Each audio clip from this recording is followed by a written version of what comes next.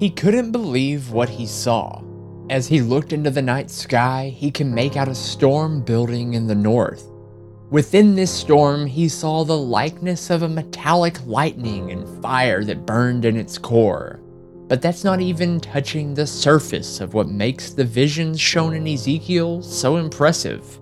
No, that trophy would go to the living creatures with wings that stretched one to another as they hovered adjacent to their own large wheel that touched down upon the earth, each one described as a wheel within a wheel.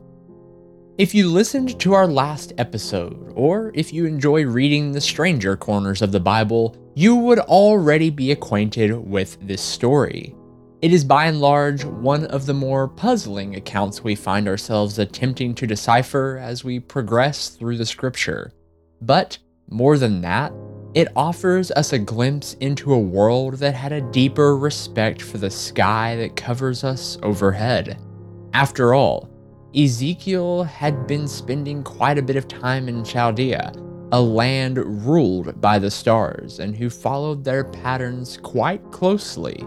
Throughout the Bible, we have accounts of God-fearing men and women looking into the night sky and having visions of prophetic instances God revealed to his people. And while I do not doubt for 1 minute that God was tugging at Ezekiel's heartstrings to stir up his nation, I like to look just a bit deeper. You see, we always address the why, but hardly ever look at the how. And in my mind, God did not throw Ezekiel into some holy trance and show him his latest angelic creation. No, I believe God speaks a bit more subtle than that. What I think Ezekiel was witnessing was something a bit more cosmic, something that was written in the stars. This is Itinerant, Biblical History Beyond the Bible, presented by The Reckless Pursuit, and I'm Cody Johnston.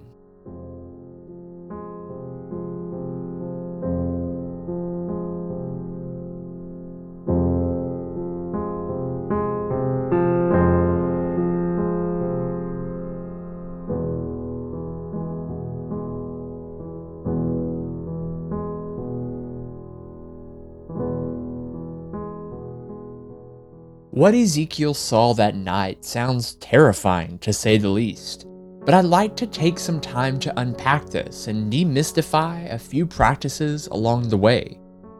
Educated people in biblical times were masters at reading the stars. The Babylonians built an observatory in the center of their city to draw closer to the heavens, map the sky, and attempt to decipher their secrets. In Persia, the Zoroastrian magicians watched the stars to predict seasonal shifts and map history. And in my opinion, Ezekiel was doing something similar, which led him to the divine revelation that plays out throughout the rest of his book. Oh, and this practice has a name: astrology. Now, don't freak out on me just yet. This isn't some form of astral alignment chart that supposedly dictates your compatibility with the person who might be giving you passing glances this evening at your local watering hole. And yes, I know all the Bible verses that supposedly forbid astrology, but let me take a second to clear the air. The word we translate into astrology is the Hebrew word ashaph. This word doesn't just mean the practice of astrology, but rather using the stars as a form of divination. So if you are looking to the stars to find your long-lost soulmate or to see if that big investment is going to pay off, sorry mate, you might be barking up the wrong tree. But the other side of astrology is still being used to this day. As a matter of fact, you've probably already partaken in it before you left your house. Because astrology is also the study of the positions of celestial bodies to calculate a calendrical system or to tell time. This is the same very system people have been using to navigate the open seas since humans first carved out a tree and shoved it into the water. So no, astrology isn't all bad. As a matter of fact, it's all around us. And biblically, God reveals himself in the heavens as well. In Genesis 1:14, we find the very creation of the heavens, where God is quoted as saying, "Let there be lights in the expanse of the heavens to separate the day from the night, and let them be for signs and for seasons and for days and years." And then we have the account in Amos, where he declares, "He who made the Pleiades and Orion, who turns midnight into dawn and darkens day into night, who calls for the waters of the sea and pours them out over the face of the land, the Lord is his name." In the book of Job, we actually find a handful of accounts where Job declares the mighty works of God as he assembled the constellations. See, even God's humble servant Job acknowledged the zodiac. Which, to tie this all together, is what I believe Ezekiel was referencing in his vision from God. In order for any of this to make sense, we first have to take a look at what Ezekiel claims to have seen. In this order, he saw a storm in the sky, 4 living creatures with 4 faces, each one with wings that stretched out to touch one another, and they each sparkled like burnished bronze. He goes on to describe how each of their legs were out straight and each one went straight forward when it moved and never turned. Each of the creatures' faces were that of a human at the top, a lion on the right, an ox on the left, and an eagle at the bottom. Then of course we come to the wheel within the wheel that was composed of eyes in between the rims. This is quite a spectacle, but to someone educated in astrology, it honestly makes way more sense than our haphazard attempts to transform every biblical narrative into a literal experience does. Starting with the wheel. Have you ever looked at a zodiac dial? It's divided into 12 segments, each containing a constellation. As a matter of fact, it looks a lot like the rim of a chariot, except in between each spoke, there lies a constellation. And what does a cluster of stars look like? Well, it looks like a bunch of eyes if you think about it. And if that just blew your mind, just wait. If you look at a compass, you will see that there are 4 cardinal directions: north, south, east, and west. Within the zodiac, there are also 4 cardinal signs, each one spaced evenly around the dial to show a yearly calendar. On the first day of summer, fall, winter, and spring, the sun will pass into that respective sign. And what are those signs, might you ask? Well, that would be the signs Aquarius, Leo, Taurus, and Scorpio, which just so happens to be symbolized as a man, a lion, a bull, and an eagle. And yes, I know most people associate Scorpio with a scorpion, but in Babylonian tradition, the sign Scorpio was represented as a scorpion if it was said to be bad, and an eagle if it was said to be good. This aligns perfectly with our living creatures Ezekiel mentions. To take it one step further, you can even look at the wings on the creatures and how each one touched, just as how there are 2 signs on both sides of each of the cardinal signs before reaching the next. Does any of this mean God didn't speak to Ezekiel? Well, not exactly.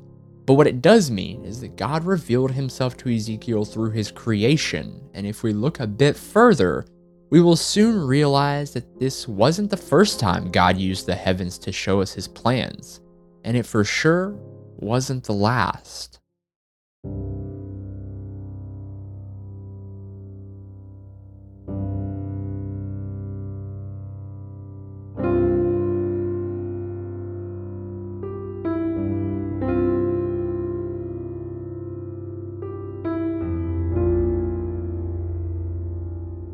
Most of us have no idea what it would be like to be exiled to die in isolation. But what seems like a nightmare was the reality John the Apostle had found himself in.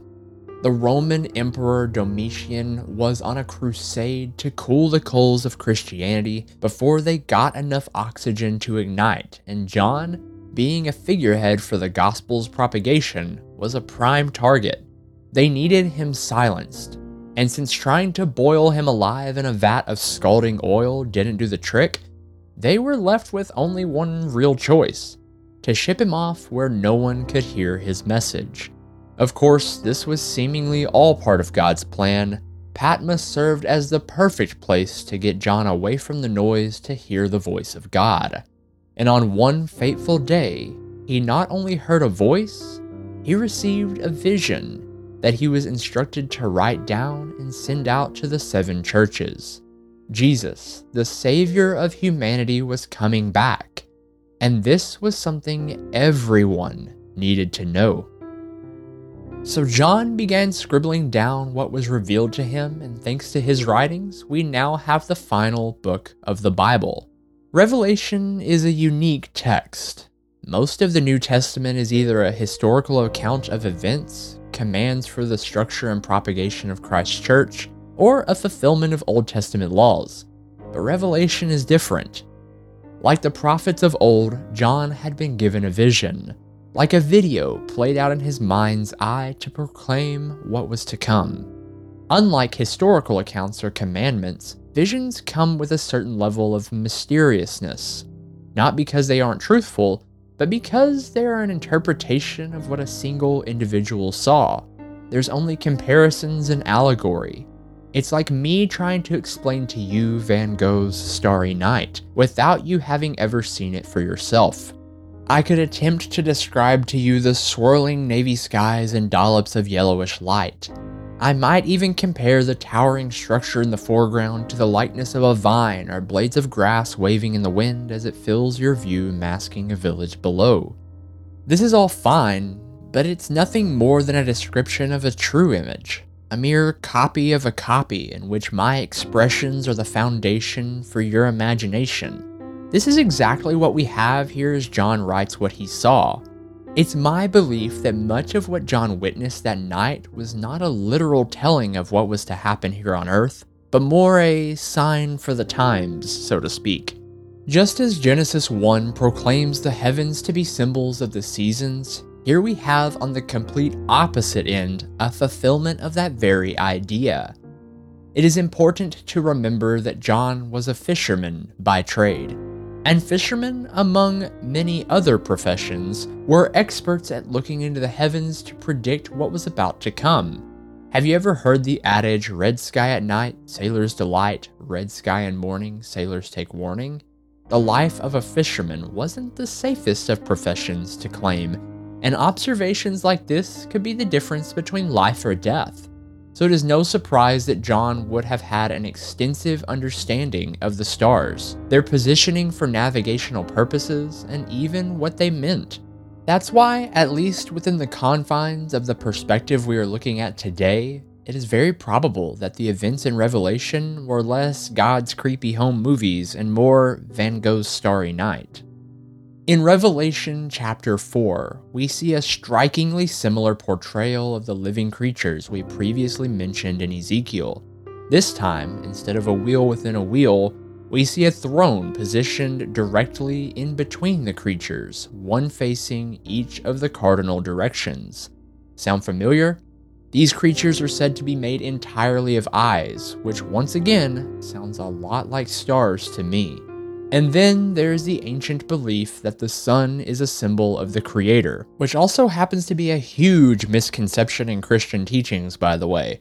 No, most ancient religions did not worship the sun. They saw the sun as a symbol for the divine Creator. And of course, if you look in the center of the zodiac dial, you will find none other than the sun, sitting on its throne between all the creatures of the heavens.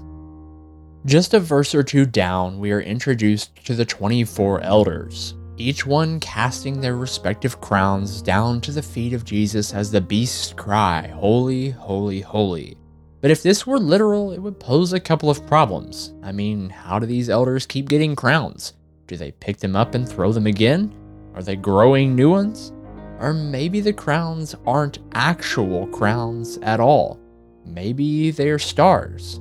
And maybe these elders are representations of time itself, each one signifying one of the 24 hours of the day. As each hour sets, it bows down, casting its division of the zodiac, those crowning stars, down to the Creator, who is the center of all. And the cycle continues for all of time itself. every day reveals a new aspect of God to worship. Holy, holy, holy is the Lord God Almighty, who was and is to come. And then we have all the jewels and the colors around the throne itself. The one who sat on the throne is said to have the appearance of jasper and carnelian, both gems which have symbolic ties to the astrological signs Leo and Taurus. And then we see a rainbow that radiated green like an emerald. This could be a reference to the planet Mercury, which is symbolized in ancient astrology as an emerald, and also happens to be the fastest orbiting planet around the sun. In Greek mythology, Mercury was even known as the messenger of the gods. Seems pretty fitting. And then we come to the image of the Son of Man pouring out his spirit upon the earth as eternally captured by the sign Aquarius, the man pouring out water from his never-ending pitcher.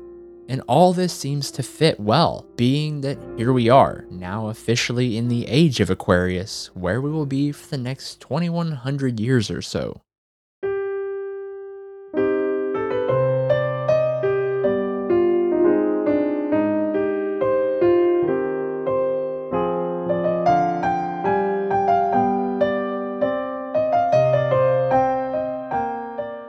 What we have discussed today is just the tip of the celestial iceberg.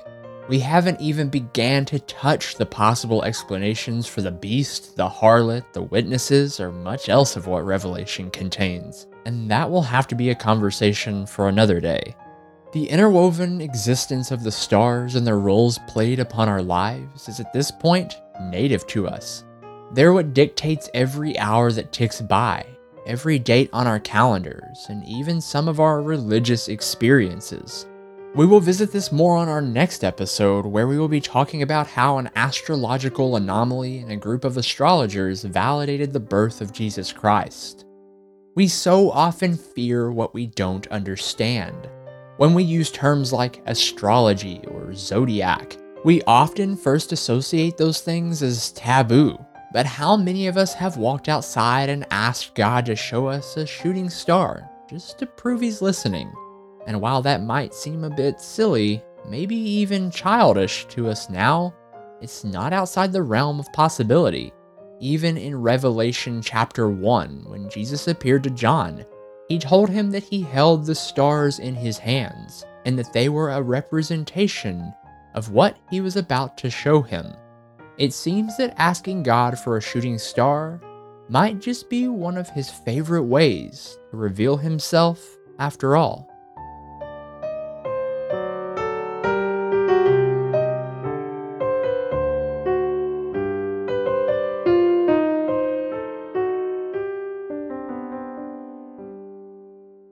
Thank you for listening to this episode of Itinerant. If you enjoy the show, take a moment to subscribe, rate, and share it on with a friend. Word of mouth is a powerful thing, and your recommendation is much appreciated. You can find out more about me and the show at itinerantpodcast.com. I co-host another podcast called The Reckless Pursuit. The Reckless Pursuit is a show dedicated to providing a safe place for Christians to ask unsafe questions. If you need a community of people where you can talk about your questions safely, we might just be your tribe. No matter your current church status or even religious views, all questions are welcome to help us grow and lay down our spiritual baggage. So if you feel like a spiritual nomad, we invite you to stop and rest. The journey is long, but the beauty lies within it. And until next time, keep searching. You never know what mysteries lie ahead.